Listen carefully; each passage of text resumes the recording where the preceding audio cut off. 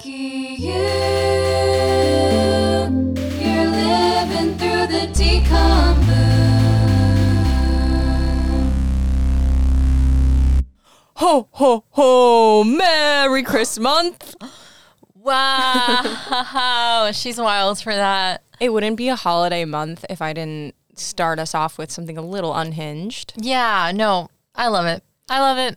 Also, this is our first episode back after taking our first week off. I know. We finally gave ourselves a little break. A little holiday. That's right. But now we're back, baby. We're back and ready for action. And to kind of set the scene for, as I like to call it, Chris month, Nora is looking cozy today. Like, she's wearing like a cute ass sweater.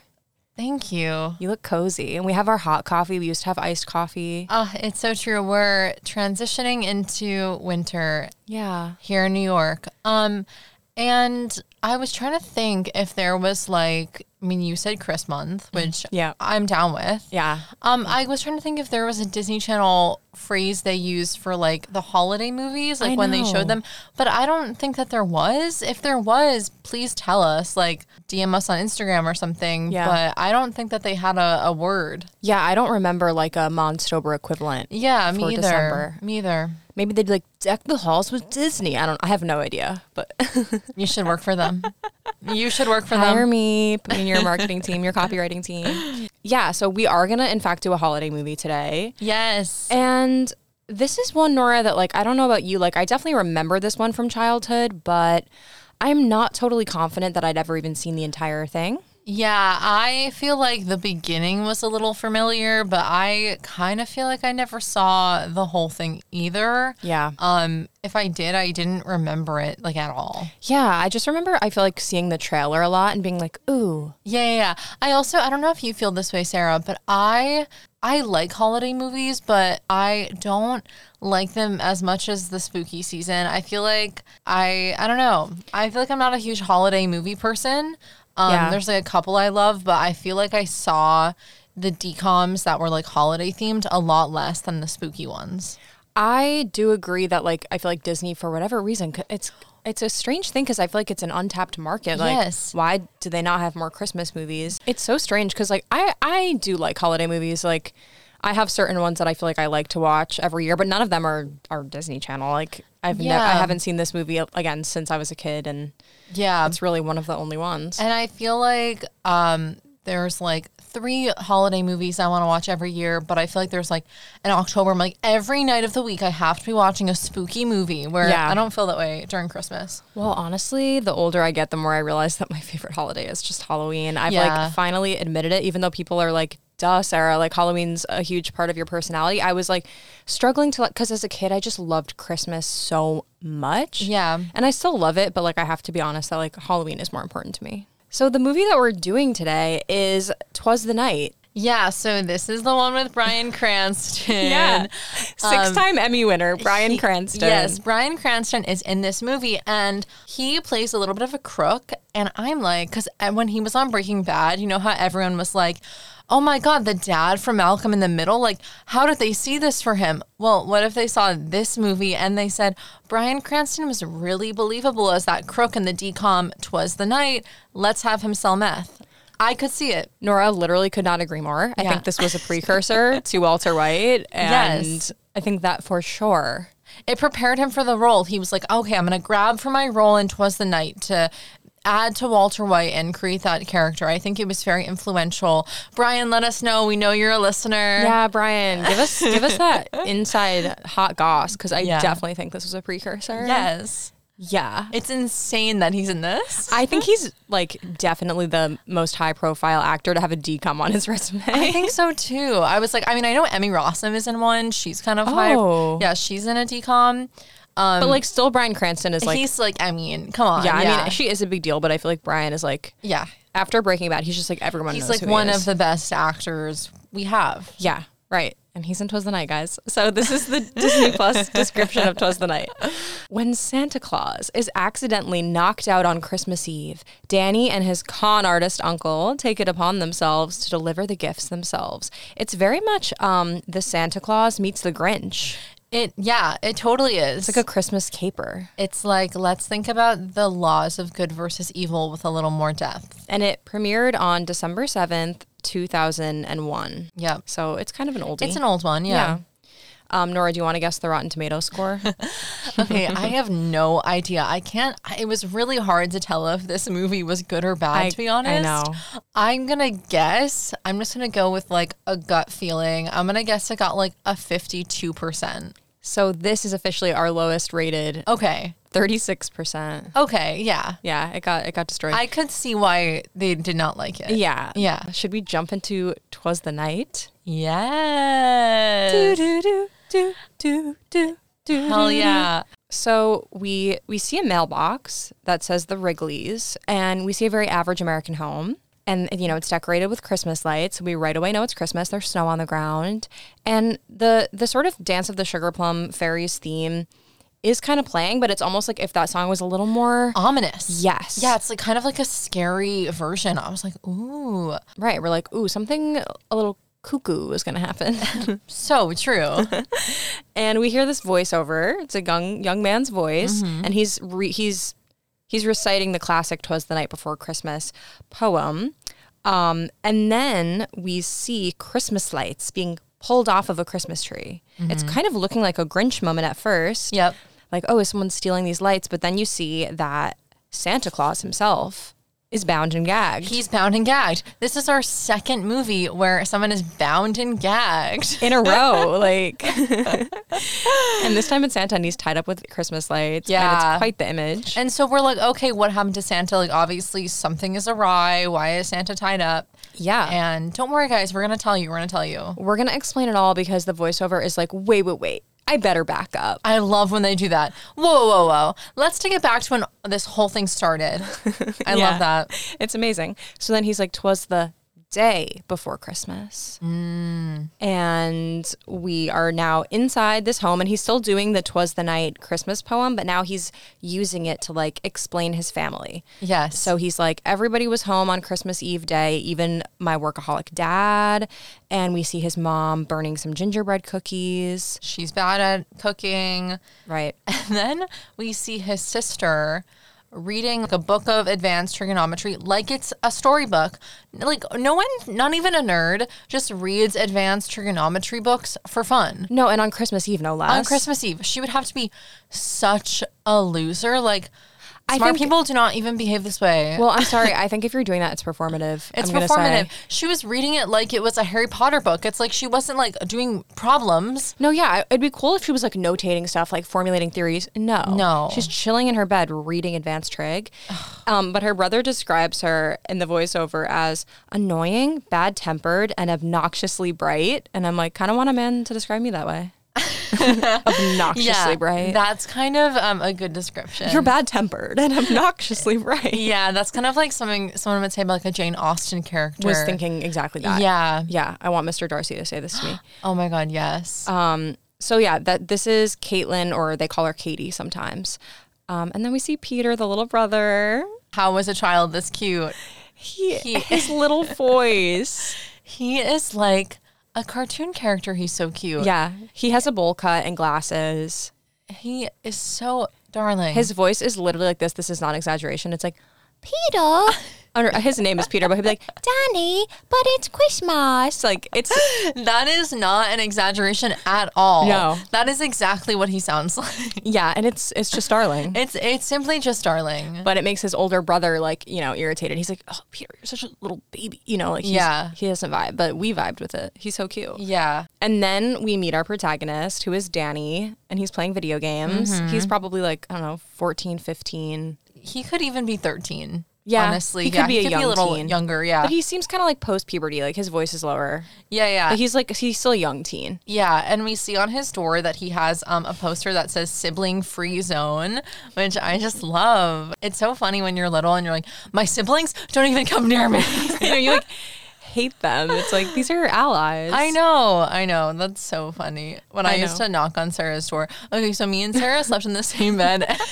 We were kind of obsessed with each other. Every single day until she went to college. Yeah. But once in a while, because she was full on in high school and I was like in middle school or even elementary school for maybe 1 year. But once in a while, she'd be like, you can't be in here tonight. And then I would stand outside her door and be like, please, please. And then she would always let me. I'd be like, fine. Oh my God, fine. Codependent vibes. That's so true. Sometimes I would try to be like, no. And you'd be like, you'd just cry. I'd give in. I love it. We said boundaries now. Yeah, true. Yeah, so Danny right away, he's got like an interesting energy. Like he describes himself as intelligent, witty, kind, and compassionate, but then we see him being like, Peter, get out of my room. Yeah. So he's kind of like a brat, honestly. Yep. And then so little Peter is like, but when can we decorate the tree? Literally, that is what he's like. And Danny's like, the same time we always do, like on Christmas Eve. And then Peter's like, I can't do the voice, but he's like, but it is Christmas Eve. And then Danny's like, no, it's not. Like, get out of my room. And then when he leaves, guess what? Danny realizes it is Christmas Eve. He's like a gamer out of touch with reality. Like, you don't know the date, the one day that it matters. Like, you need to know it's Christmas Eve, dude. That's like sad that he didn't know that. It is really sad. He's like, I know. I'm like, how did he not know? I know. And also, I think it's psycho that anybody would wait to decorate their tree until Christmas Eve. Oh, it's completely psycho. It's like, you're going to have to take it down in like a couple days. Yeah, the point is to like keep it up all of December to like spread cheer throughout your house. Duh. I hate that. And like, I feel like there's stuff like that in Christmas movies sometimes where they're like, yeah, we always wait to like put up the lights until Christmas Eve. It's like, or like they won't get the tree until Christmas Eve. I'm like, what is going on? What is going on? Everyone knows you get it around Thanksgiving. Yeah. Or like first week in December at the latest. Yeah. So, or even I think first week of November, because you have to take full advantage of the holiday season. It goes by very fast. That's exactly how I feel. And unfortunately, I'm living with a Scrooge figure who won't let me put it up. Your boyfriend's kind of a Christmas hater. He's kind of like, it doesn't go up till December and it comes down like right after Christmas. And I'm like, so why? Like, why do you hate joy? Why is he such a Scrooge? I've asked him this and he's like, I'm not, you're just too much. And my favorite was when he said, you just want me to suck Jesus's dick. And I said, no, I just want you to lick Santa's butthole. Wow. Because I just don't get why people like won't let the Christmas joy into their heart. I know. It's like, I know. Why? It's like, why? It makes no sense to me. And I guess some people are just like, I think he finds it like saccharine. And he's also like, oh, it's just all about like buying. And I'm like, that's not you the can make it about of what you want. Agreed. He's going to be mad at me for calling him Scrooge. Oh, well. So yeah, Danny is out of touch with reality. He doesn't even know it's Christmas Eve. And then he looks at his calendar, like Nora said, realizes that Peter was in fact right. And then he's kind of panicking because he's like, oh, I didn't get gifts for anybody. I don't have any money. He looks in his wallet and has like $1. Yes. So he's like, I got to get some cash. He's got to get some cash. So then he comes up with a plan. He invites Peter into his room and he like sells him a bunch of junk. First of all, I'm like, how does Peter have all this cash? He probably gets like money from his parents for being so cute. Yeah, probably. So yeah, Peter hands Danny a wad of cash and then he leaves the room and the mom comes upstairs and she sees Peter with all this junk in his hand and she's like, sweetie, like, where did you get all that? And then Peter's like, I went Christmas shopping in Danny's room. And the mom's like, Danny! Yeah, and he's in like so much trouble, which like our parents would not have cared. They would have been like, okay, you like traded stuff. Like, I know, he's like using his resources. Yeah, and his parents are like, you're taking advantage of him, like you're using him. I mean, he is. To be honest, he is, but Peter's so happy. Peter sees no issue with this. But it is the sad thing because like Peter's right there and they're kind of just like, you're taking advantage of your poor, stupid brother. I mean, they're not saying that, but they kind of are. And it's like, damn. So yeah, Danny's getting in trouble. And then Danny is kind of trying to like defend himself. And he's like, it's just like Uncle Nick says, who we haven't met yet. It's just like Uncle Nick says, I'm just helping him share the wealth. And then the dad is really savagely like, oh, too bad it's always someone else's wealth that Uncle Nick wants to share. I know. It's very like, oh my God, tension, drama. There is drama between Uncle Nick and this dad. What did Nick do? Yeah, tension between these adult brothers. Yes. And then Danny's like, Uncle Nick is the bomb and you guys just don't understand him. So we get that Danny and Uncle Nick have this tight bond. Yeah. And then the dad is like, Nick's a con artist. And then Danny's like, he's an entrepreneur. And you know what? It is kind of like, they can kind of go hand in hand. So Danny's like in trouble. And now we see Danny back in his room. And Peter's like trying to comfort him. He's like, it's okay, Danny. You can shake me down if you want to. I like it. And yeah, that's just like, okay. This poor boy, don't go out into the world. He's like, victimize me. It's fine. Yeah, he needs to change. Toughen up. Yeah. But this part's so funny because Danny is like longingly staring at a picture of him and Bryan Cranston, aka Uncle Nick, obviously. Yeah, like on the beach. Yeah, it's like a really photoshopped picture of them wearing Hawaiian shirts and being like, hell yeah.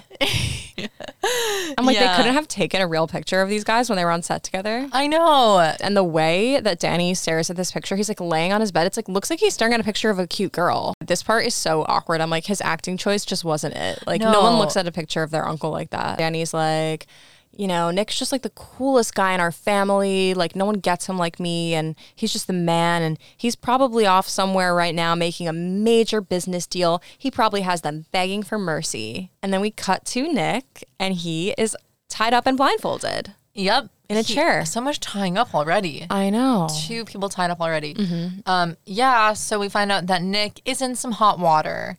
There's like, okay, it's so weird because there's like this voice that sounds like it's over the phone. Well, they're using like a weird like a voice changer. Yeah. But they're yelling at him and they're being like, give us what we came for. Like, we need the money. We found out that these people Nick owes these people money. $30,000 because, Nick is in fact a con artist. So he kind of like convinces people that he has, like these really viable business opportunities and he gets people to invest.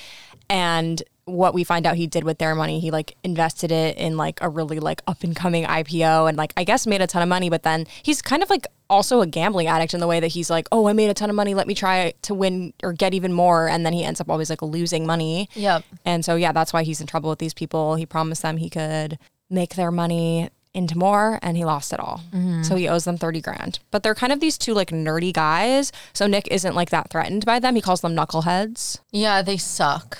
Yeah, they're lame. Yeah. So the guys are holding Nick's laptop and like threatening to, like mess with it because he's tied up. Yes, and Nick is like, not Lappy. Like he has a nickname for his laptop, Lappy. Lappy. It's like if you're at that point in life where you're giving your laptop a name, you gotta look inward. He doesn't have a lot of friends. Yeah.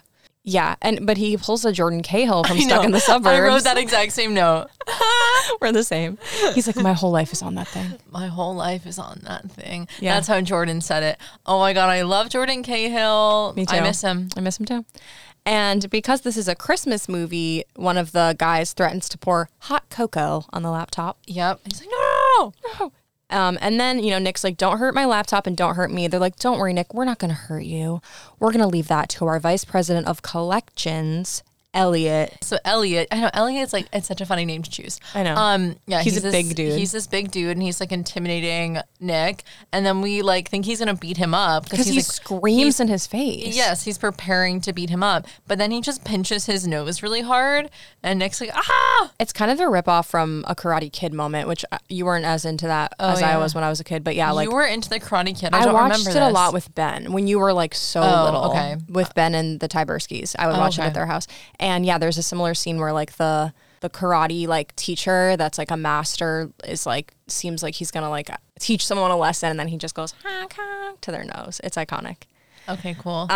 But yes, so the guys don't hurt him, but then they're like, we need our $30,000 in cash by Christmas. Mm-hmm. Nick's like, okay, but like I'm gonna need my laptop back if I'm gonna try to like get some cash. Yeah. They're like, fine, but don't leave town. They're like, we'll know if you leave town. They're like, we'll know. And then we cut to him escaping from the fire escape. Yeah. He's like, as soon as they leave, he packs a bag. Yeah, he's on the run. A little like jazz number is playing. Oh, yeah. And he's like running down the little stairs. And then at one point he kind of slips and his laptop almost falls. But then he gets it and then he's running down the streets. He's escaping. He also lives in like a converted warehouse. It's like a cool building that he lives in that you see him escaping from. It's like, does he pay rent or is he squatter vibes? Probably squatter vibes. Probably squatter vibes. Yeah. And yeah, he's on the run and he sees Elliot because Elliot's like waiting downstairs outside his building to make sure he doesn't try to leave.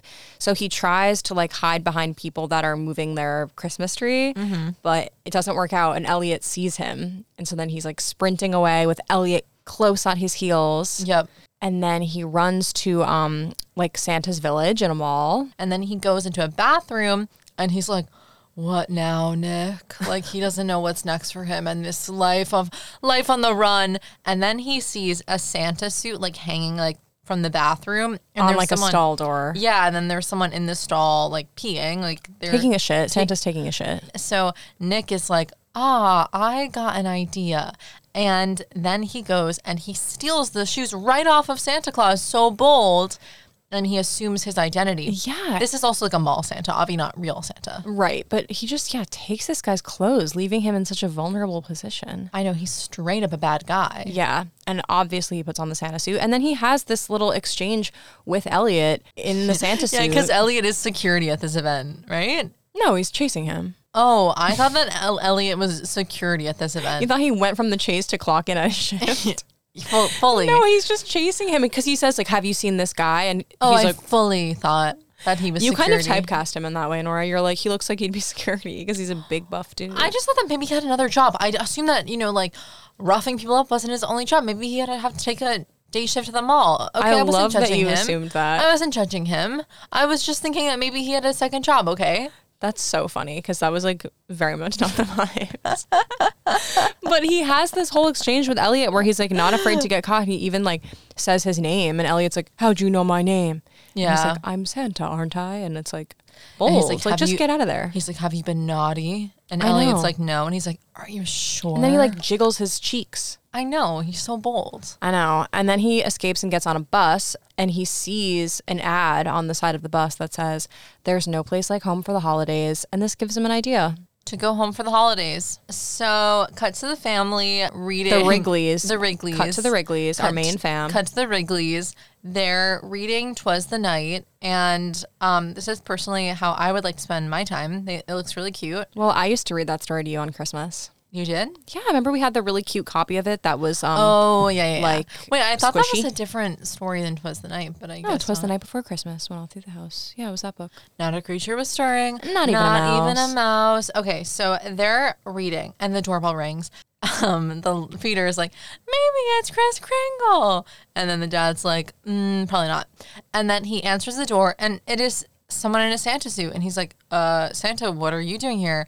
And then Nick does a classic thing that I love to do to you, which is when you are like, what's that on your shirt? And then you do the little nose thingy. And it's so humiliating. I love and to do that so to Sarah. demoralizing. My favorite things to do to Sarah is that, and to also go near her in front of people and go, oh, did you fart? I hate when you do that because we've talked about this. It's like, even if you didn't fart, now everybody's thinking about you farting and you really can't come back from that humiliation. It's the classic Kelly Kapoor joke from The Office, and it works every time, and it really is a genius joke.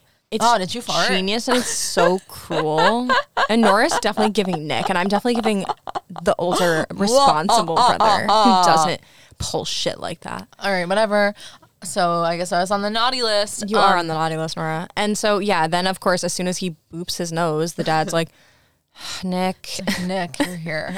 And then Nick is just so classic. Like to the mom, he's like, hello, gorgeous. And then to Katie, he's like, who is this runway model we have here? I'm like, it's Uncle 101, just like schmoozing. Yeah, hamming it up. And then, yeah, we definitely see that him and Danny have a bond. They do like this little secret handshake. This is where Brian is weird. He literally looks at Danny when he sees him. He's like, Dan the man. I think that's just them being awkward. I think it's too much. It's too much to be like that obsessed with seeing your... I don't know though, because like some people really have like, because we are girls, so it's different. But I feel like, like we would have that bond with like an aunt of just like, I don't think I'd go like, my girl. Wow.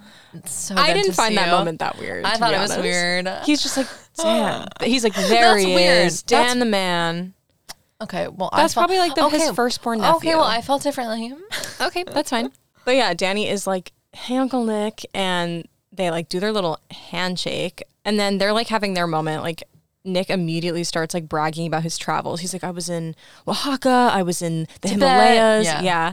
And then Peter comes and sits right down between them. It's so cute. He just plops himself down. And then Katie like comes and snuggles with them too. And they're just like all hugging on the couch. They're like, "Aw." And then the dad is like, "Nick, what are you doing here?" And Nick's like, "There's no place like home for the holidays. Like, where else would I be?" And the dad's like, "Why don't I buy that?"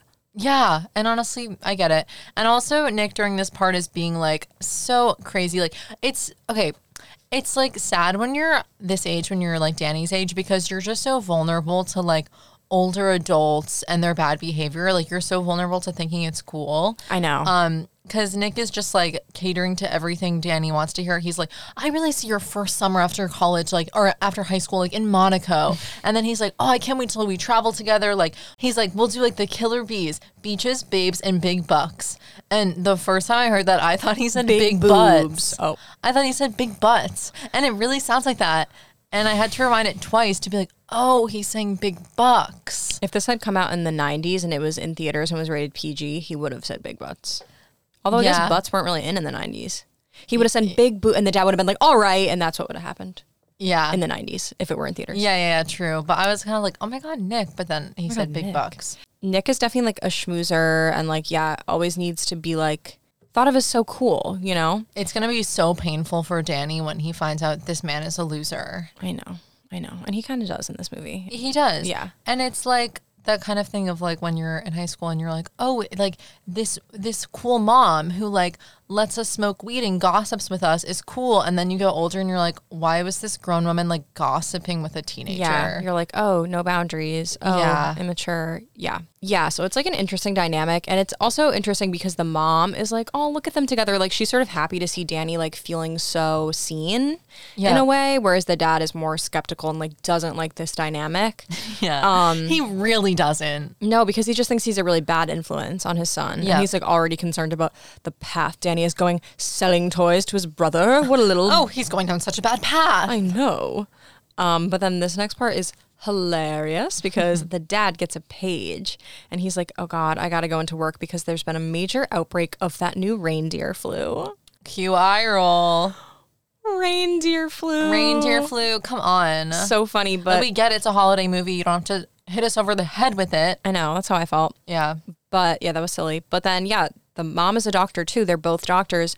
So they're both getting called in to work on Christmas Eve.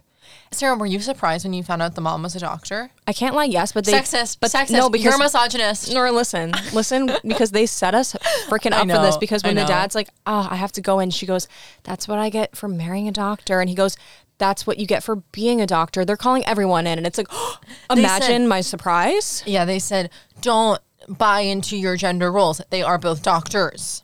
I love though that the mom was kind of like, oh, have fun, baby. He's like, you have to go too. She's like, shit. She's like, no. She's like, I forgot I was a doctor.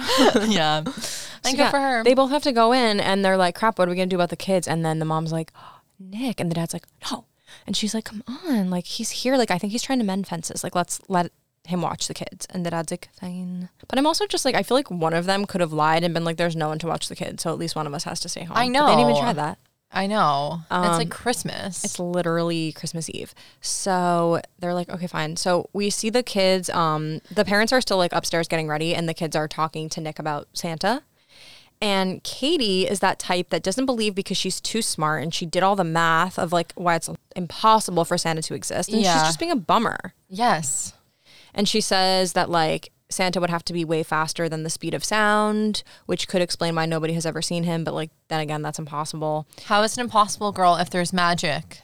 She doesn't believe in magic, Nora. Wow. I know. Wow. And also Danny is kind of like me with you. Like he's like, stop, Katie. Some people still want to believe because he wants Peter to believe, which, Nora famously lied about believing in Santa. Because I could tell that you needed me to. I did. I was being a good sister. That was really sweet of you. Yeah, of course. But I remember it being very, very troubling when I stopped believing in Santa. Like, I remember I wanted to so bad. And at some point, your brain just turns on you and you're like, there's no way. And it's like kind of painful. Like, it wasn't anyone telling me. It was like me just being like, there's no way. And I feel like it happened in 3rd grade. And that was like painful. I was like, oh, I don't think that Santa is real. I would always like get mad when mom and dad would like let stuff slip in front of you. I'd be like, you're not even trying to preserve the magic. And mom was like, and mom, I think this is healthy. She's like, I didn't want to be one of those parents that like went through like crazy hoops to keep up the lies. She's like, I wasn't going to be the parent that's like sat you down and was like, Santa's not real. Yeah. But at the same time, it's like, yeah, maybe don't go above and beyond to hoodwink your child. Well, I also think that's something that's so interesting about the Santa thing is I do think parents need to get on the same page of like, it is kind of weird when you're little, especially with like the tooth fairy where you're like, wait, why am I getting 25 cents for losing a tooth and this other girl is getting a Webkins? Yeah. It's like, there isn't really a good system. It's like, I would understand more if it was just like, oh, we have less money. But it is kind of like, so the tooth fairy fucking hates me. The tooth fairy thinks I'm trash. My teeth mean nothing. My teeth suck. My teeth have less value. Yeah, no, that is very true. Yeah. Because you're like, why are some kids getting so much for Christmas and they live in that house? Is there a connection? Yeah, really. Could this all mean something? For me, the biggest Santa piece of evidence was in third grade, which I think I already kind of knew, but I was really trying to believe. And I got from Santa concert tickets to Hilary Duff. And they were like Gorgeous. wrapped. And I was like, oh my God. And then it literally said purchased by James Danella. And I was like, no, this is a bit odd. That is a bit odd. And I was like, I think I literally Because you looked thought away. they- I was like, no. Because illusion shattered. they should have said purchased by Santa.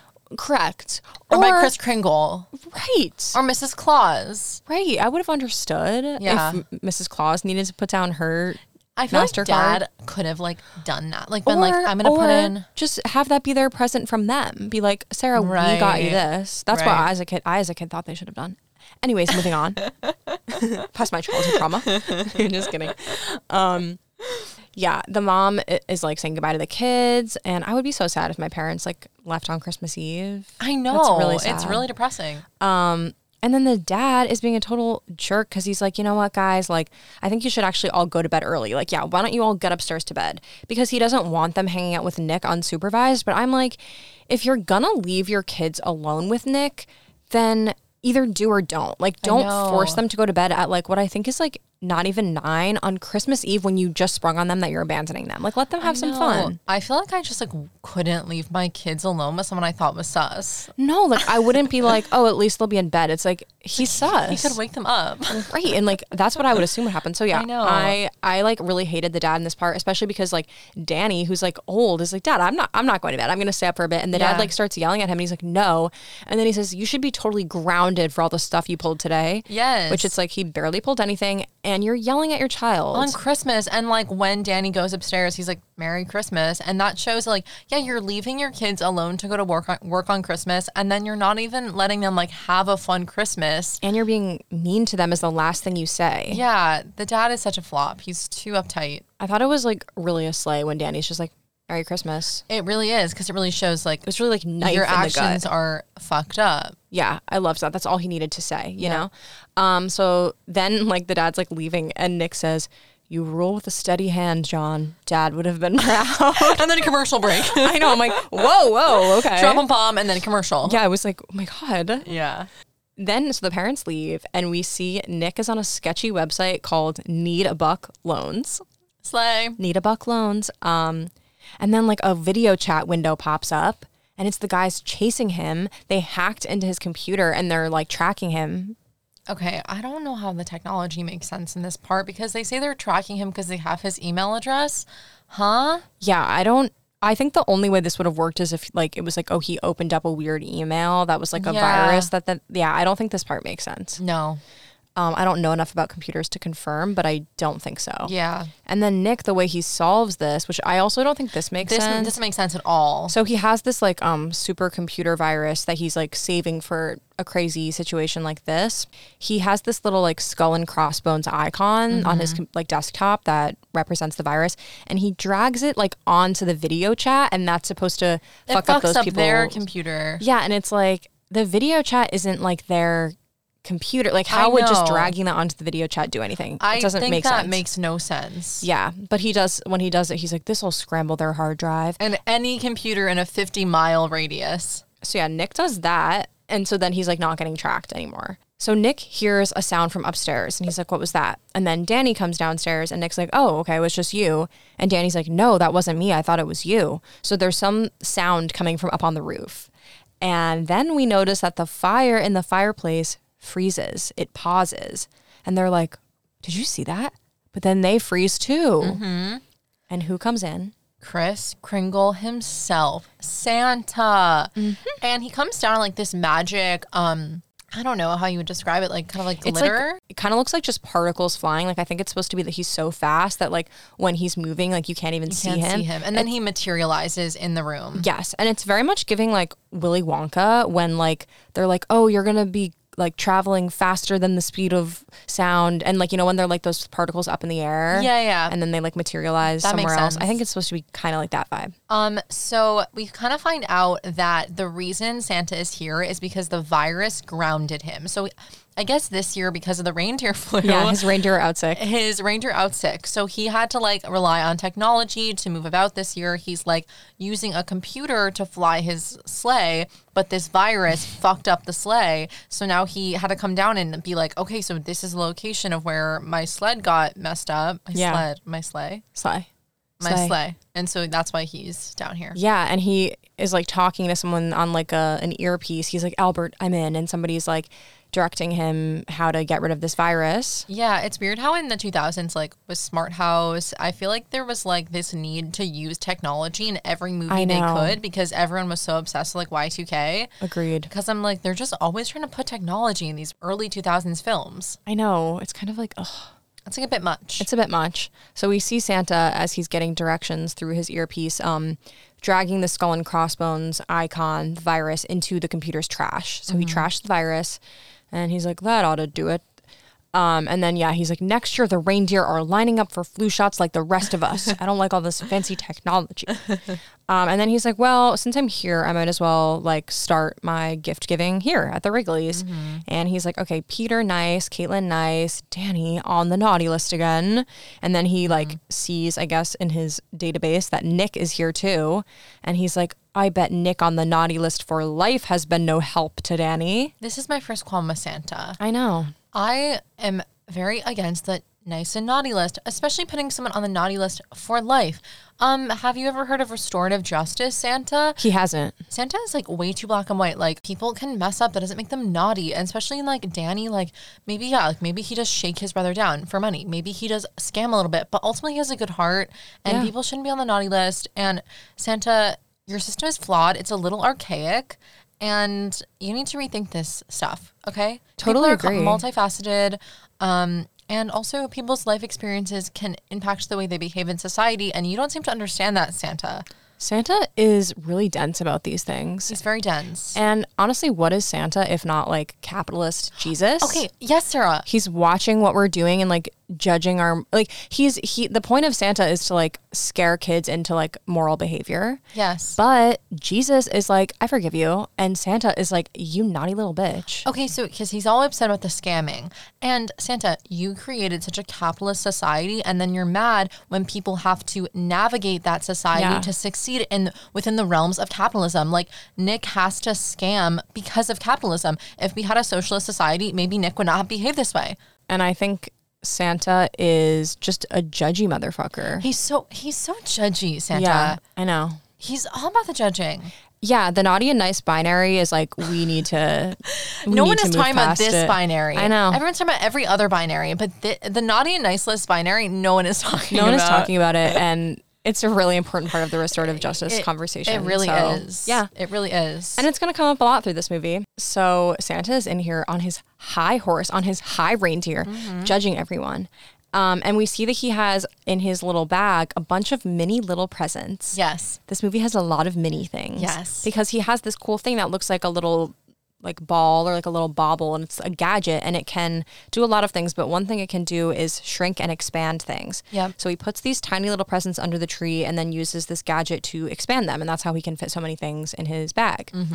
But then he accidentally drops it, and Nick and Danny unfreeze, and Santa's like, so like, whoa. He hits his head on like the mantle above the fireplace. Yes. And he's knocked unconscious. Yep. Danny and Nick see this and they're like, who is this man? And on further investigation, Danny is like, this is Santa Claus. And Nick is like, that's impossible. Santa is not real. And then Danny finds his little gadget thing and he presses this button and Nick becomes super, super tiny. Like the presents. And they're like, oh my God. And then Danny presses a button again and Nick becomes life-size again. And then they're like, something is actually weird here. This isn't a normal man. No. I also hate in kids' movies when adults say that Santa isn't real because it's like such a spoiler alert. It's like, if no adults believe in Santa, then clearly he's fake. And as a kid, that always bothered me. Like, even though at the end it'd be like, the adults learn Santa's in fact real. I'm like, but why didn't they believe in the first place? Well, it's just so cuckoo bananas to, if you're an adult. I mean, I get it in Nick's situation because he's not a parent. But it's crazy when Santa is real in these movies and the parents don't believe. Because I'm like, if you guys aren't doing the presents, what do you think is happening? No, it makes no sense. It makes no sense. I'm like, you guys are just like, somehow the presents get there, but no, it can't be Santa. It has to be someone else. I'm like, who? It literally makes no sense, and that's always bothered me about kids Santa movies. I know. So, yeah, but they are like, okay, this actually seems pretty legit. And then Danny is like, oh my God, like, it's Christmas Eve and Santa's unconscious. Like, how are the presents going to get delivered? And Nick, like, doesn't care. He's like, that's not our problem. Like, that's this guy's problem. But then Nick accidentally freezes Danny. And while he's kind of trying to like fix it and unfreeze him, he becomes the particles and zooms up onto the roof and he sees Santa's sleigh. And he's like, well, this is actually like pretty sick. And he like gets in the sleigh and like hovers above the roof for a little bit, but then like gets scared and comes back down. And then he pushes a button and he materializes back in the house, unfreezes Danny. And Nick at this point is like, seeing how this could benefit him. Yes. So he's like, actually, Danny, like, I think you're right. I think we should like team up and save Christmas. He has crooked motives. And because Danny's like, yeah, like, I agree, he goes along with it. And they're like, yeah, let's do this. Right. He's definitely like tricking him into thinking he has honorable intentions. Yeah. Nick's like, you can be the pilot of the sleigh because you're like a computer whiz, you like game a lot, and I'll deliver the presents. Yeah. Yes, 11-year-olds, you can be the pilot of this sleigh. Okay, he's not 11. The little boy? Danny? I feel that his age is unclear, Sarah. Because he's hit puberty, Nora. He talks like a grown teen. But does he? Yeah, he's at least 14. Oh my God, I don't feel that way at all. I feel like maybe he's 12 or 13. Okay, maybe he's not 11, but I feel like he could be 12 or 13. No. Sorry. Well, okay, we can look it up. I can prove your ass wrong. I guess we'll look it up because I actually don't agree. Hey guys, we forgot to look it up the day of recording, so I'm butting in now to say that Josh Zuckerman, who plays Danny, was 16 when this movie was released. So you got to figure he was a little younger when they filmed it. I'm willing to give Nora that he was 14, and that's the best I can do. So I was right and she was wrong. Yeah. Okay, so this 8-year-old, no, just kidding. This 5-year-old. And then also Danny's like, we can't just leave Katie and Peter alone. And Nick's like, yeah, we can. Nick's like, they're not alone. They're with Santa, who's passed the fuck out. Who's unconscious. I mean, this is a point where it's like, okay, Nick kind of is like a bad person. Like, he's going to like, let's leave these couple kids alone with this unconscious man who we think is Santa. Like, yeah. I know, and like, could be just a whack job. Could just have this weird gadget. We don't know. Yeah, he could be into some shady shit. Yeah. So, but they're like, all right, let's do this. And they zoom off into the night in the sleigh. This part, they acknowledge that rich kids always get more Christmas presents, which I like because that's kind of what you were talking about with the Tooth Fairy. It's like, I wonder why rich kids get more. But like in this world where Santa is real, they're still acknowledging it because Nick is like, let's go hit up the rich houses first. They get so many gifts, we can lighten our load. And he has another motive for going to the rich houses first too, obviously. But that I liked that touch because it is like this interesting thing in like Santa is real movies where it's like, how come poor kids sometimes don't get gifts? Like in the Polar Express. Okay. Well, honestly though, it's because when you have an easier life, it's easier to behave well. It's so like that quote from In Cold Blood where I forget what character it is, but they say it's easy to ignore the rain if you have an umbrella. If you're a rich person, it's way easier to like behave well because you don't have less struggles. Like so a lot of people, have to resort to bad behavior to survive. Yeah. And it's the same as if you're really rich and you're like a succession child, you have to behave badly because there's so much pressure on that side. Yeah. So really it's like if you're in the middle class, your life is dope. Yeah, you're right. It's so much easier to be like, I follow the rules because things kind of work out for you. Doors open for you. You don't have to resort to sketchy dealings to survive. Right. So they're like, okay, let's go hit up these rich kids. And so they arrive at like a mansion and this sleigh has basically, a computer in it that has like a database of all the people and their naughty or nice status. So Danny's like, okay, this girl named Kathy, she was naughty 13 times this year. So even though she wanted a pony, she's going to get an ant farm instead. So basically, you can't make any mistakes. 13 times in a year, I don't even think that's a lot. Not at all. Some people are naughty 13 times in a day. So true, Nora. Oh my God. So true. And then we see, so Danny stays up in the sleigh. We see that Nick is very much becoming a member of the bling ring, the jingle bell ring, if you will. So I was thinking so much about the bling ring during this movie because you felt the same way, which is he didn't do anything wrong. Well, okay, so I don't necessarily feel that way with the bling ring. I know you do. I know you're very pro the bling ring. I'm not pro. I just think if you're gonna steal from people that are obnoxiously rich. Okay, so let's just chat about it for a second. Okay. Because, so the bling ring, for those that don't know, was these group of teenagers, and I think 2009, Yes. Alexis Nyers from the Pretty Wild. But Alexis was like barely involved. Well, okay, I'm a big Alexis. I don't feel that Alexis really did anything Nick wrong, to be honest. Prugo and Rachel Lee. Yeah, so they were these teenagers that stole from a ton of celebrities like Lindsay Lohan, Paris Hilton, and it is this interesting conversation of like, who is the victim? These kids who were like or some of them like didn't have a lot of resources. Alexis needed to rob this one house to like support her addiction. Like she was in the throes of addiction. And it's like they robbed Paris Hilton like 6 times before she even noticed. I know. So it is this question of like, if you're that rich and you have that many Chanel bags. I think the main thing, which I know you agree with me, is just the invasion of the home. The invasion of the home. Some of the celebrities were like, I'd never like felt safe in my house again, which that obviously is not okay to make someone feel scared to be in their house. And that is scary. Ultimately, the reason that stealing is wrong is just because like, yes, the system is effed up, but that doesn't mean that you can take people's stuff. And so ultimately, I understand where both the bling ring and Nick are coming from. One and the same, Nick could be a part of the bling ring, honestly, and he honestly should have been. But I think ultimately, if that they're in the wrong. If the bling ring had this technology, they would still be robbing everyone and their mother. Oh my God. They could shrink down all of Paris's Chanel bags to fit in their little pocket. Oh. But I do think, Paris, it's like, girl, if someone is robbing you 6 times before you notice, get rid of some of your bags. No, I don't feel bad for them at all other than the safety aspect, to be completely honest with you. Because I just like, I know that this is wrong, but I'm just like, they have everything. I know. Like, it's like, who cares? A Chanel bag is They're not going to miss it. I know. Nobody should have a $5,000 handbag, in my opinion. I completely agree. Yeah. But anyways, so Nick is definitely robbing this mansion. He takes an ottoman right out from underneath a man's feet because he's, able to freeze everything. And he's shrinking everything down to pocket size. And meanwhile, Danny on the sleigh is looking through the database and he sees that he's on the naughty list. And this makes him kind of sad. He's like, Santa hates me. I know, that is really sad. But then Nick comes back and Danny tells him like, shit, I'm on the naughty list.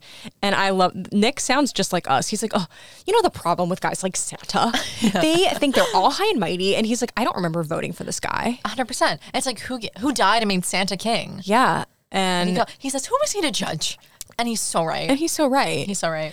And then he's like, this year we decide who gets what for Christmas. And I was kind of like into it. I'm like, yeah. It's like socializing Santa. Yeah. And Bryan Cranston is so good. He's so good in this movie. He really brings the energy. I mean, this movie would kind of be a lot worse without him just because he is Bryan Cranston and he does slay. He does slay, SLEIGH. And he slays in more way than one. Yes. And yeah, he just elevates it and he's really funny. Also, he's really hot in this movie. I don't know if you agree. Disgusting, Sarah. No, he is not. Brian? Not in this movie. Yes, he is. I feel like this is maybe his hottest role. You're sick. He's like at a good point in he's like a good age in this movie. He looks like so weird. The only thing I don't like is his pierced ears. Yeah. But I'm shocked you didn't find him hot. I'm not into his look in this movie. I'm not into his character. Okay, like Malcolm in the Middle. Not his character, but just Brian was looking hot. I didn't think so. I thought his look was not for my vibe. Even when he wore that little leather jacket when he's running from Elliot? No. Wow. No. Okay, Nora. Okay, Malcolm in the Middle. I do think he's hot in Malcolm in the Middle, of course. But okay, interesting. Because he's such a pushover in Malcolm in the Middle. Yeah, but this kind of character, I'm just like, it's too much. It's just too much. So now we see Katie and Peter have woken up and they're like, who is this man in our house? So they do the thing that we saw at the very beginning of the film. They tie up Santa in Christmas lights, bound and gagged. He's bound and gagged. He's their prisoner. Yep. And because Katie doesn't believe in Santa, she's like, who are you? What have you done with our uncle and brother? This is super sus. And he's like, well, I'm Santa. And she doesn't believe him, but then he kind of proves it to her by being like, Katie, like, you're not so angelic yourself. Like, even though you're on the nice list this year, like in 3rd grade, don't think I didn't see you cheat on that quiz. Santa is so annoying in this way of like, let her mess up. Like, don't be bringing up one bad thing she did years ago. Like, so she looked at one answer. Like, big deal, Santa. Like, that doesn't say anything about her character. It's extremely petty and it's not the way to deal with children. or anyone. Don't be bringing up their past and throwing it in their face. I know, it's like Santa, I'm putting you on the naughty list for that. So, but this little throwing Katie's mistakes in her face thing does make her believe like, okay, he might be the real deal.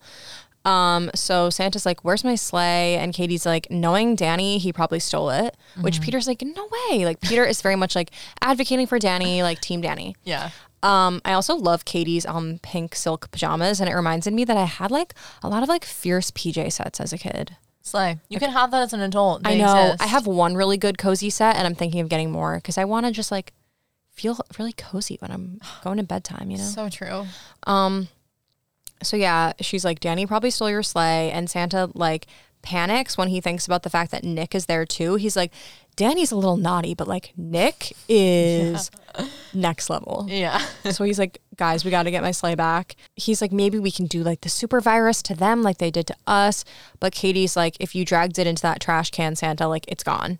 But then Katie gets the idea. She's like, we can like hack into their computer with another computer, but like none of the ones we have in our house are like powerful enough. But if we go to the computer store, I know just the model that we can use to do this. So they're like, Santa, can you drive? And he's like, of course. Where do your parents park their sleigh?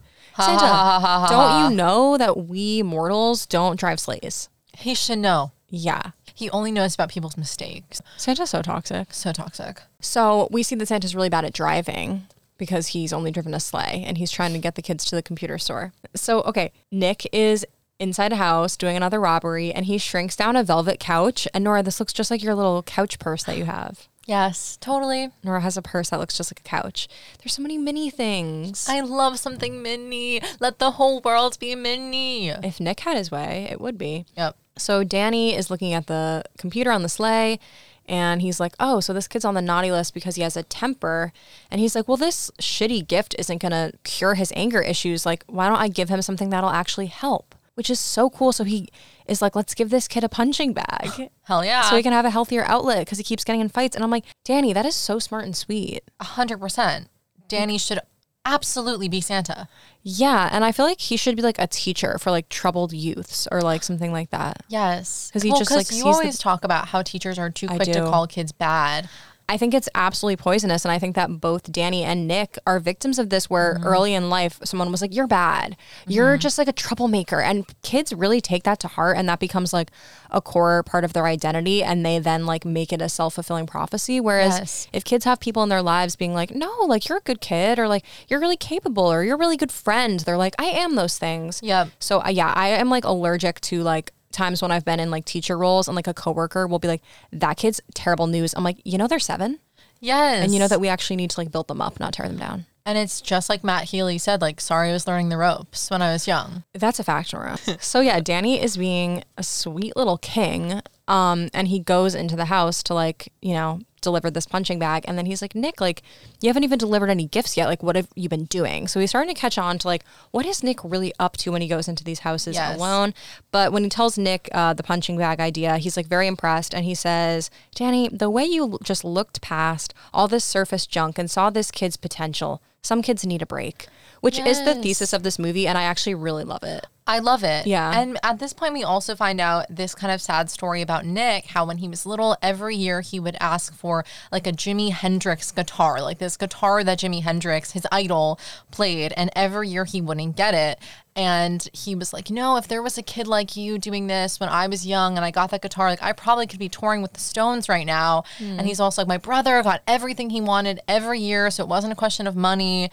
And I think that, you know, when they talk about like, we're making this movie so deep, but when they talk about like cutting after school programs, and it's like, if you don't give a kid an outlet for a passion, they will resort to bad behavior. Yes. It's like maybe if he had gotten that guitar and he had a passion, he wouldn't have been naughty because he would have been distracted. Yeah. And I think like you have to get kids that are like quote unquote troublemakers, give them an outlet. Boredom is like the main reason kids get into trouble. That's why kids like do drugs. Yeah. Yes. The less bored your kid is, the better they're going to be. Also, and they have a purpose, which like makes makes you excited about life. Santa not giving this man his guitar is probably why he became a con man, in my opinion. No, same. And also, like, if you look at it from, like, the real world thing of, like, if it was his parents doing this, like, you could look at it as, like, oh, this family that might be kind of conventional, like, they love their doctor son. It's like, you don't need a guitar. That's silly. And, like, that's a thing, too, of, like, when someone is never encouraged to follow their passions, like, they might become really disillusioned and start doing something weird instead. Yes. No, I definitely agree. I actually really like the themes in this film. Yeah, me too. And then Danny is like, Nick, Uncle Nick, you're looking a little lumpy, because he sees some stuff that he's hiding in his top. And Nick's like, yeah, all the cookies and milk, dude. And Danny is kind of like, okay. Yeah. He brushes it off for now. Yep. Meanwhile, Santa, Katie, and Peter are driving into an alley. And there's punks spray painting a wall. Yep. And Santa's like, please move, boys. We're trying to drive through.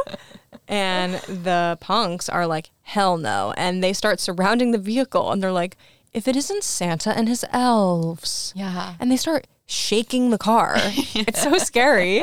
Yeah. And then Santa steps out. Katie's like freaking out. She's like, Santa, stop. Like, just don't get involved. But Santa steps out of the vehicle. And the guy that's like the leader of this bad boy crew is like, you want to fight, old man? And he's like, in a fighting stance, like trying to take Santa on. And Santa looks like he's like squaring off with this man. But then what does he do, Nora? He tickles him. He just keeps on tickling him. And the guy's like, oh, stop. And then he finally gets him pinned against the car and he's tickling him. And Santa also at one point does the thing where he like runs up the brick wall and does a flip, but then just keeps tickling. Yes. And the guy, it's so weird because then after he's like, okay, stop tickling. He's like, hey man, you're all right. Like he's impressed by the tickling. Earns respect for Santa, or gains respect for Santa from the tickle fight. And he like invites him to join his crew. Yeah. And Santa's like, I'll pass on that, but like you could help us. And then the bad boys like safely escort them to the computer store. Yep.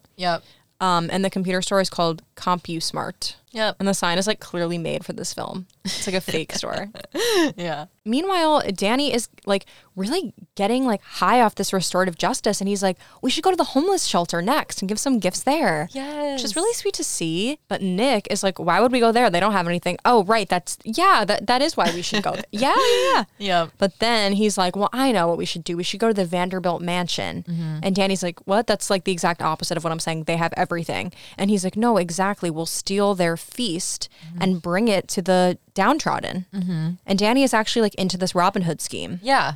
And then we see the kids and Santa arrive at the computer store, and we quickly see that they're not trying to buy a computer, which is what I assumed. They're trying to like borrow one. Yep. So Katie's like, the name of the computer is the Lumax 2327, and it's the most powerful home computer in the world. And Katie's like, we have to, create a diversion, because if the employees catch on that we're like using this computer to do this, they're going to kick us out. Yeah. So Peter's like, goes up to the store manager or whatever and is like, I have to go to the bathroom. And the store guy's like, no. And then he's like, okay, I guess I'll just go pee my pants in the corner. And the store manager's like, okay, I'll take you to the bathroom. Yeah. Kind of iconic of Peter. He's like, I'll just piss my pants right here. I swear to God I will. Dude, don't test me. I have to pee so bad. Yeah, he was ready. Yeah. So yeah, he creates a diversion. So then Katie, she does it. She successfully hacks into the sleigh computer, and the sleigh we see starts going haywire. Danny and Nick are like, whoa. And Katie is like, I'm going to put in the coordinates for our house to make them kind of like land there. And Danny's like, okay, there is one thing we could try, Nick. Like I could turn the sleigh's computer on and off, and that will disrupt the signal of whoever is like hacking us. And he says, but there is a chance it could damage the computer's hard drive. And Nick's like, who cares? Do it. So Danny does turn the computer off, and they start free falling in the sleigh. And it's kind of scary for a second, but then he turns it back on and they safely land. And Katie and Santa are like foiled again. Yeah. So we see Danny and Nick at the Vanderbilt mansion. It really looks like a huge castle. Yes. I think it's not a home. It's like an event space. Yeah. Nick is like up to his old shenanigans. He's stealing stuff. Yeah, and he does this thing where we see kind of like a waiter guy. He's pouring champagne into a woman's glass, so the champagne stream is like frozen in midair. He licks the champagne and then goes to like walk away. So it's like, ew, you licked that woman's champagne. But then he goes a step further and he takes the champagne stream out of the glass and like repositions it. So like when time unfreezes, like the waiter's gonna pour the champagne all over the woman. You don't even know her or her life, King. Plus, I feel like that's more mean to the waiter because you know that rich lady's gonna be like, what have you done? That's so true. And he's gonna be like, I have no idea. It was just in the glass. And she's gonna be like, you fool. If he was really class conscious, he would understand that. Yeah, so true, Nora. And he, you know, is taking like the earrings right off of people, and he takes this huge diamond ring, the Vanderbilt diamond, off a woman's hand. And then he kisses her on the cheek without consent because she's frozen. And he says, Mrs. Vanderlip. And then he says, naughty, naughty, which I think that was in the trailer. Yeah, it totally was. And Bryan Cranston's line readings, naughty. always amazing. Yeah. And then we see Danny in the fancy-ass kitchen shrinking down the turkey. Because, yeah, he's just focused on stealing food. He wants to bring food to the less fortunate. That's, like, what he's concerned about. That's honorable. That's honorable. Yeah, that's Robin Hood. But now Danny is really starting to catch on to his uncle's scheming here. And he's like, what's in your shirt, Nick? And Nick's just deny, deny, deny. Yeah. And then he's like, you were lying. I knew something was up. He was like, you're stealing from these people. He's very upset by this. And he does the little button thing. Like he points the like expander. Yes, so all the small things Nick shrunk are all coming out. And Danny's seeing how much stuff Nick stole from all of these houses. And he's like, you're a liar. And this part, like, this could have killed Nick, to be honest. Like, a piano could have, like, impaled and crushed him. But instead, we just see... Of course it doesn't. No. He rises to the top of this huge mound of stuff that goes so high that he's, like, pinned between the stuff and the ceiling. It's a funny image. He's like, I can explain. Yeah. He tries to be like, oh, I'm collecting funds for charity. But, yeah, Danny is obviously like, you're a liar. And he's like, you scammed me, so you could steal stuff. Mm-hmm. And then he says, like, we're done. Like, yeah. Not just done with this night. Like, you and me are done. Yeah. It's sad. And Nick is like, well, like, if I told you, you would have, what would you have told me? And then Danny's like, I would have told you not to do it. And then Nick's like, exactly. Like, he's like, you see why I couldn't say anything? And Danny's like, no, that's not the point. Yeah, Danny is really not into this. He's very disappointed in his uncle. And he goes back out to the sleigh. He's like, I'm going to go home and see if I can actually help Santa. Yeah. Because that was my goal.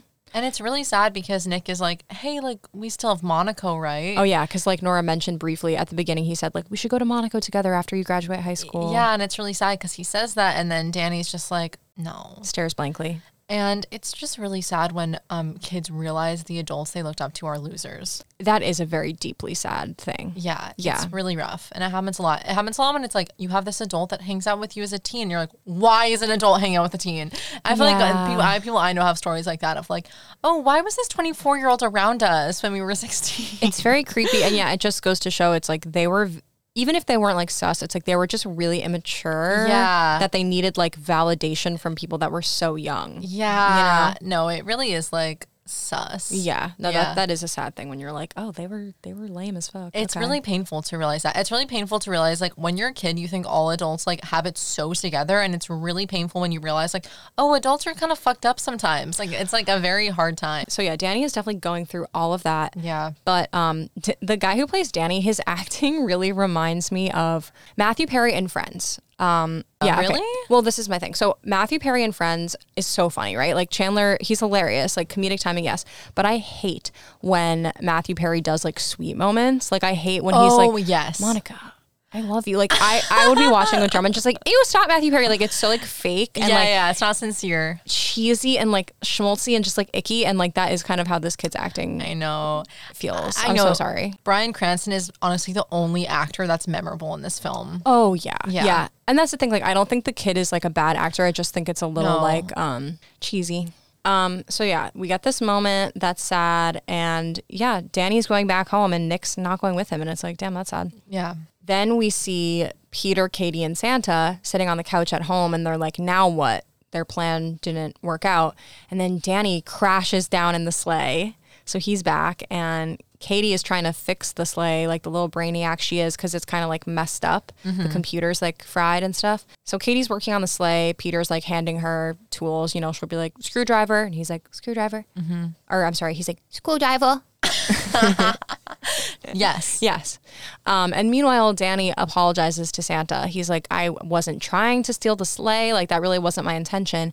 And then Santa says, frankly, son, I don't know what to believe anymore. And I'm like, Santa, I thought you could see us when we're sleeping. Like, don't you know what's going on? Sarah, like, very true. And it's very convenient that it's like when somebody's doing something nice, you're like, I actually don't know. I wasn't watching then. I know. You asshole. I know. It's so true. And Danny, even in this part, even though he was so disappointed by Nick, like, he's still kind of vouching for him. He's like, he's really not a bad guy. He just like got in over his head. He was in a tight spot. Yeah, he's just realizing that the line of good and evil is more blurred and there's more nuance to it. And Santa's like, hasn't not learned that lesson yet.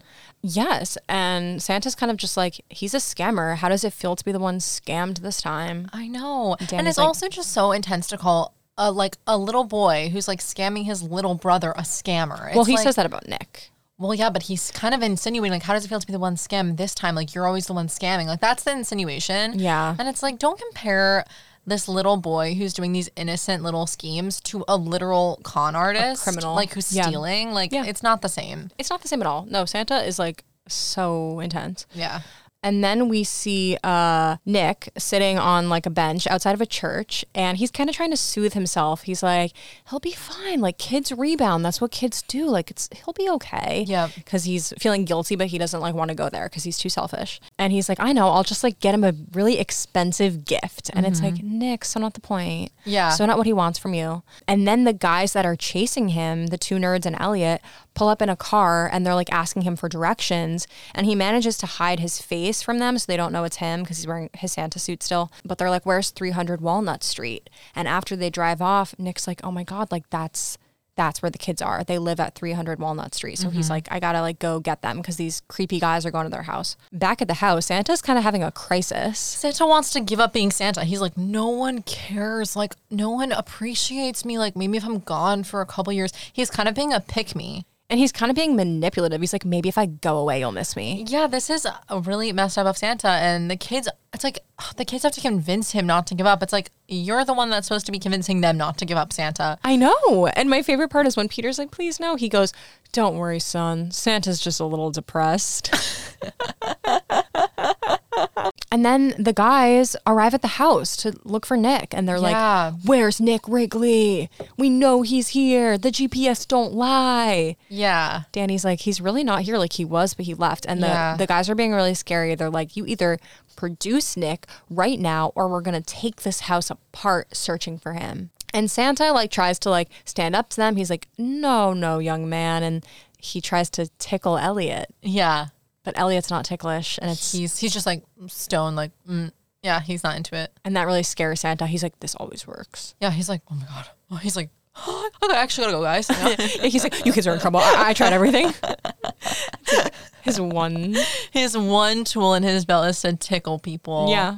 So the kids are scared, but then Nick arrives. Nick's here, comes walking up the driveway. Yes, and he's like, okay, guys, like, I have all the stuff you need. He's like, I got it. And then he's like, but I can't give it to you.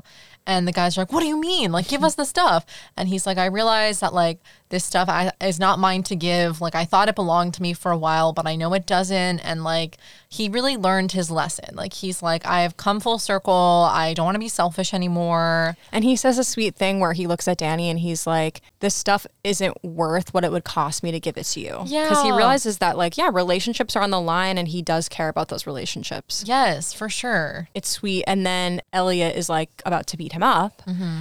But then, which I don't get why they don't just grab the bag of stuff. That's what honestly, that's what I would do. Wow, Sarah. Yeah, I know. Wow. I know. No, I would probably do that too if I was a crook. Yeah, and so Elliot is like standing over him and Nick is like, don't worry, kids, this guy won't hurt me.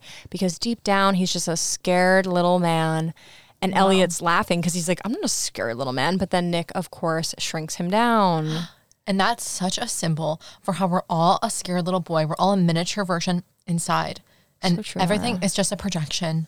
You're so right, Nora. I know. Trust me, I know. Trust me. Trust me, I've thought about that. I know. And is that how you feel? You feel like you're getting shrunk down when I go up to you and I say, Sarah, did you just fart? Yeah, Nora, I feel 2 inches tall when you tell me I tooted. And it's humiliating for me.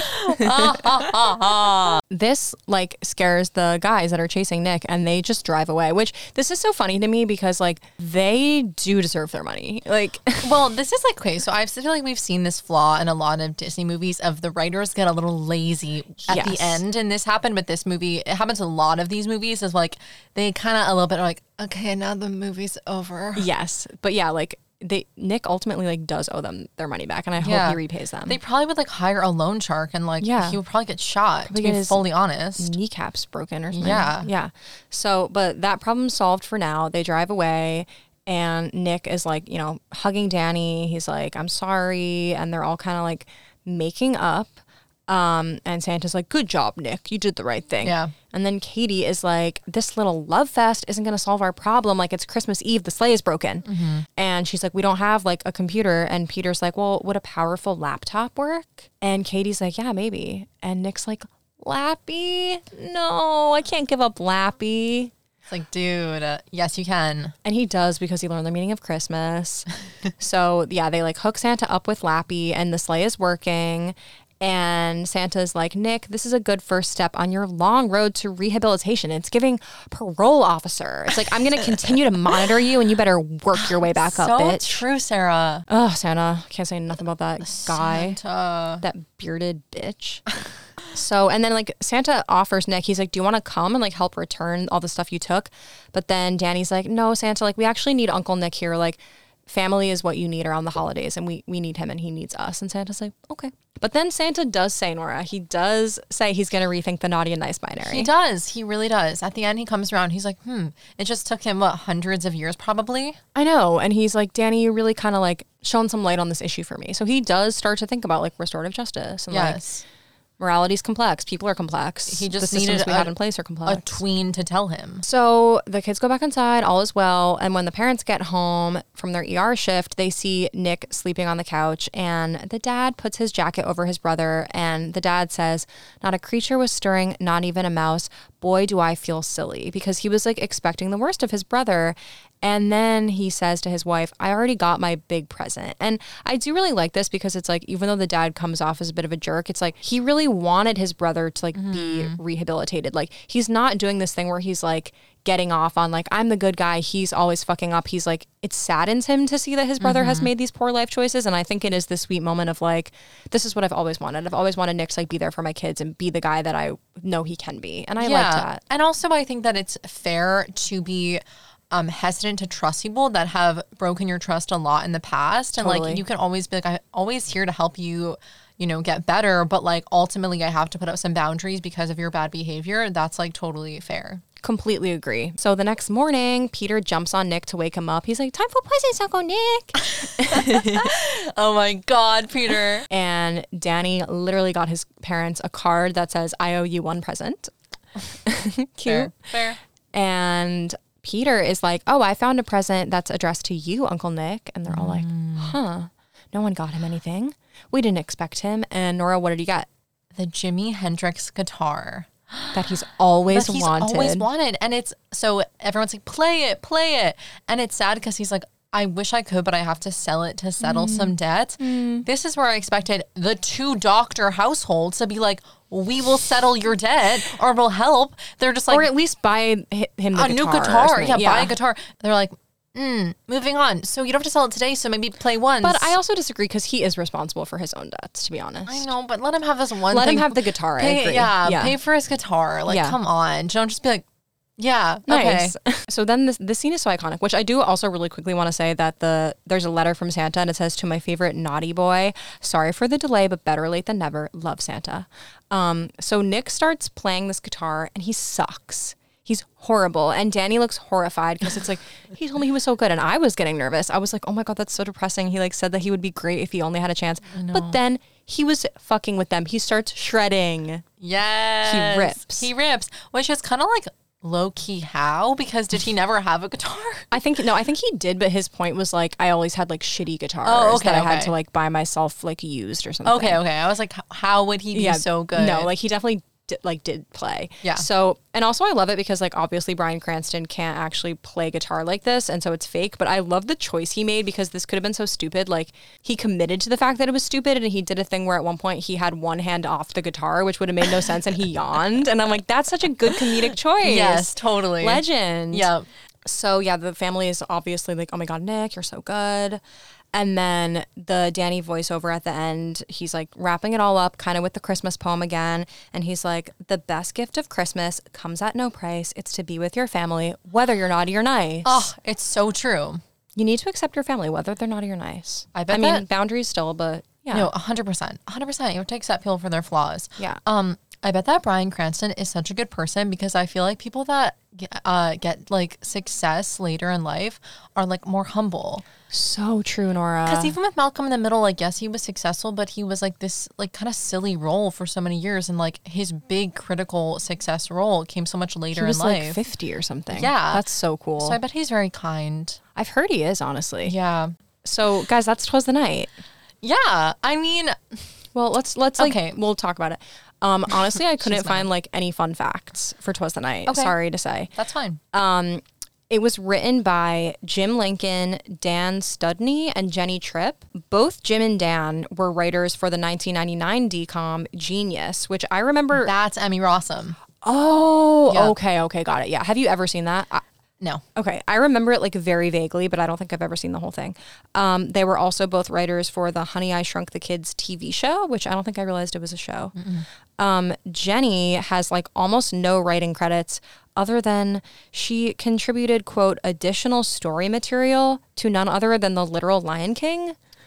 Gorgeous. Yeah, but like she does not have many other credits. So interesting.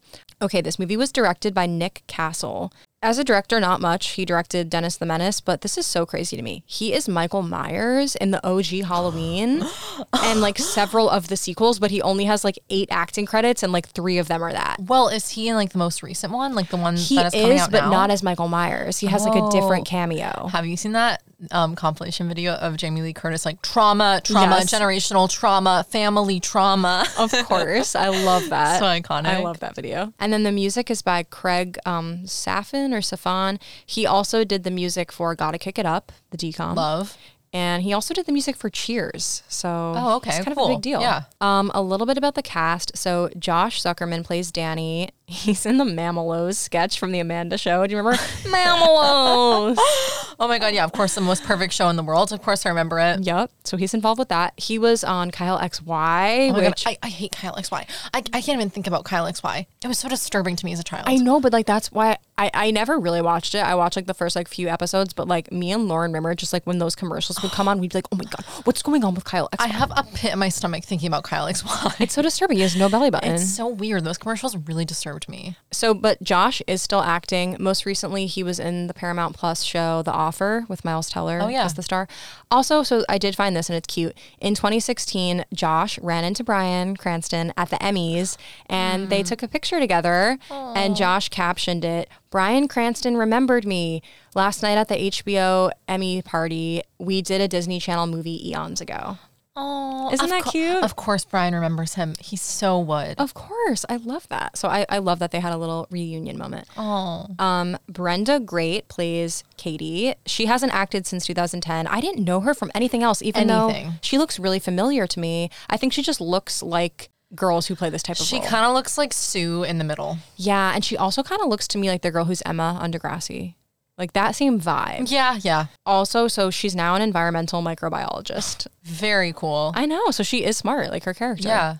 Her LinkedIn bio says, I have a passion for forest and soil restoration, regenerative agroforestry, and wildlife. Gorgeous. I know. Gorgeous.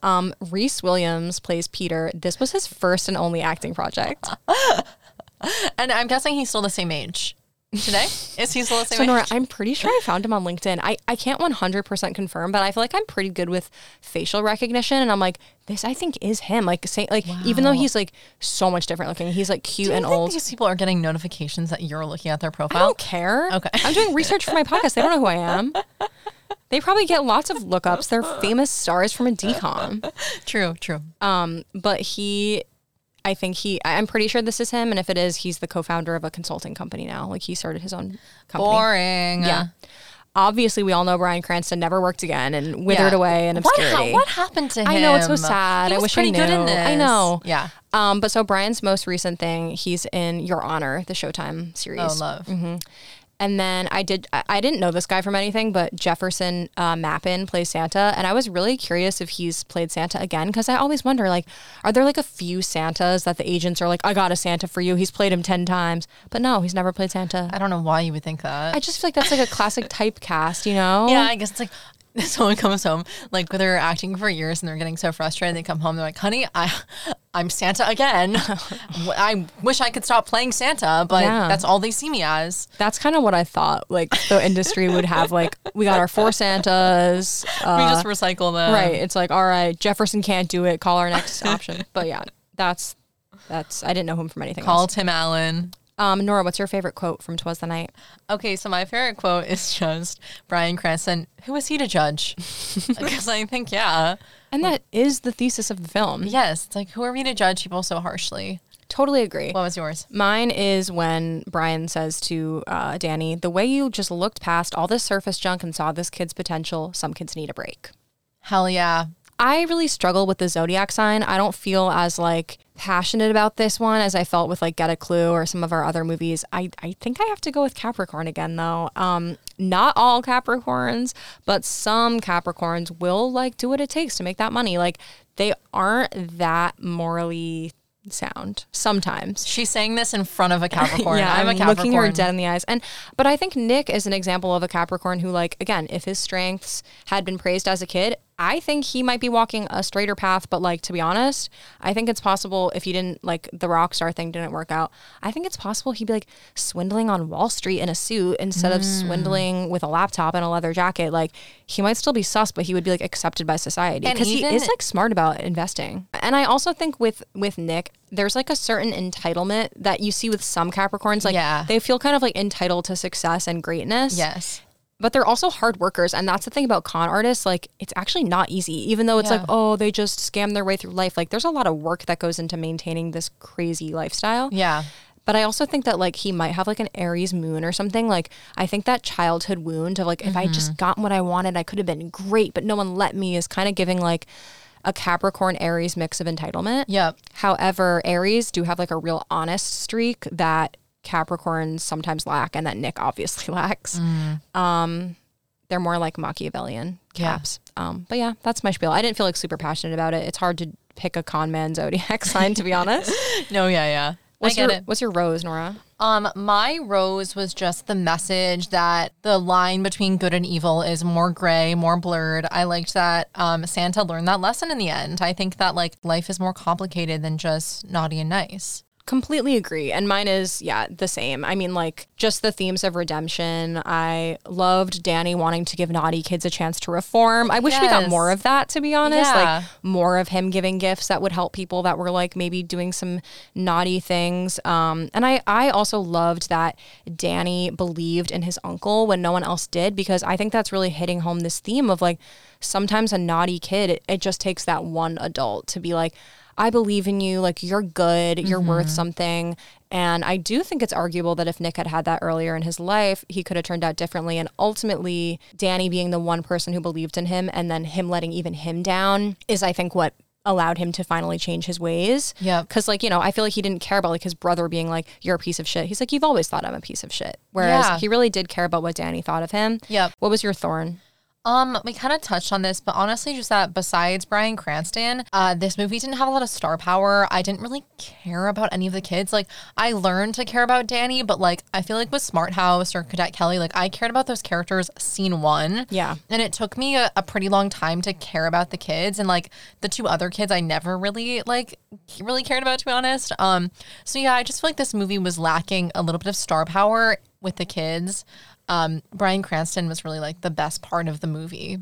Yeah, I agree. So mine is, because there's a scene that I think could have been amazing, and I think they did not milk it for all it was worth even at all. So the scene where Danny realizes Nick has been stealing, I think if this were a movie that was like in theaters, like this could have been really impactful. Like I feel like we needed higher stakes of like maybe Uncle Nick has been like promising to spend time with him and like kind of like breaking his promise. And it's like finally this night where it's like he's so happy to be with him. And like I feel like we could have hit home a little more. Like you didn't even really want to be with me. You just needed money. Like because that was there, but like Danny didn't fully realize the weight of that. And I think that could have been devastating of like, you don't even care about me. Like you just needed money. Like this sucks so much. And like, I think if we maybe had a little bit stronger writing, if we had taken our time with that scene and if we'd maybe had a different actor as well with Danny, I think this moment could have been like truly sad and like really impactful. And I think we even could have had like a sucker punch line of like, Dad was right about you. You only care about yourself. Like something like that. Cause like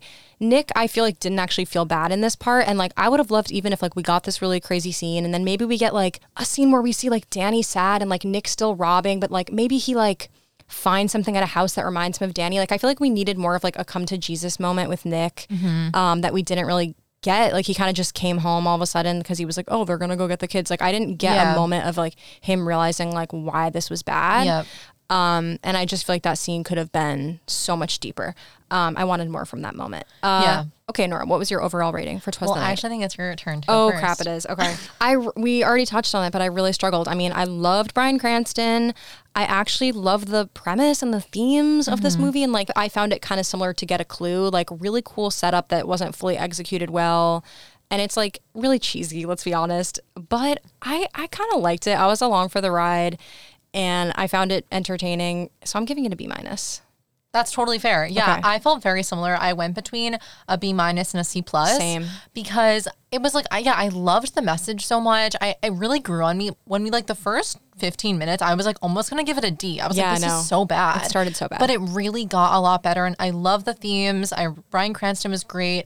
I settled on a C+. That's okay. Just because I think that it was just a way less fun to watch than some of the other movies we've watched. It was. And I think that my rating this time might be a little subjective because I don't think it was worse than Get a Clue or like maybe some of the other ones we watched. I just found it less compelling and less fun. Yeah. When it ended, I felt kind of like, wow, it's already over. It didn't like do much for me. So like, but it was kind of short. It was really short. But no, honestly, just like talking about it, like, because I was going back and forth between the same two, like, I think there are some really cool themes. I just wish it had explored them more. Yeah. I feel like we explored them more than the movie did. Yeah, facts. Wow, we're geniuses. This is a fun one, so I think you should definitely pour yourself some eggnog and enjoy it again with our drinking game rules.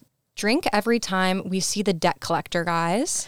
Drink every time Nick robs a house. Drink every time Danny or Katie roast each other. Drink every time someone says lappy, like the laptop. Drink every time someone mentions the naughty list. And lastly, drink every time someone uses Santa's gadget. And that's Twas the Night, guys. Yes. Thanks for kicking off Chris month with us. Yes. And we'll have 2 more holiday films this month, so stay tuned. That's right. Have a good day, guys. Bye. Bye.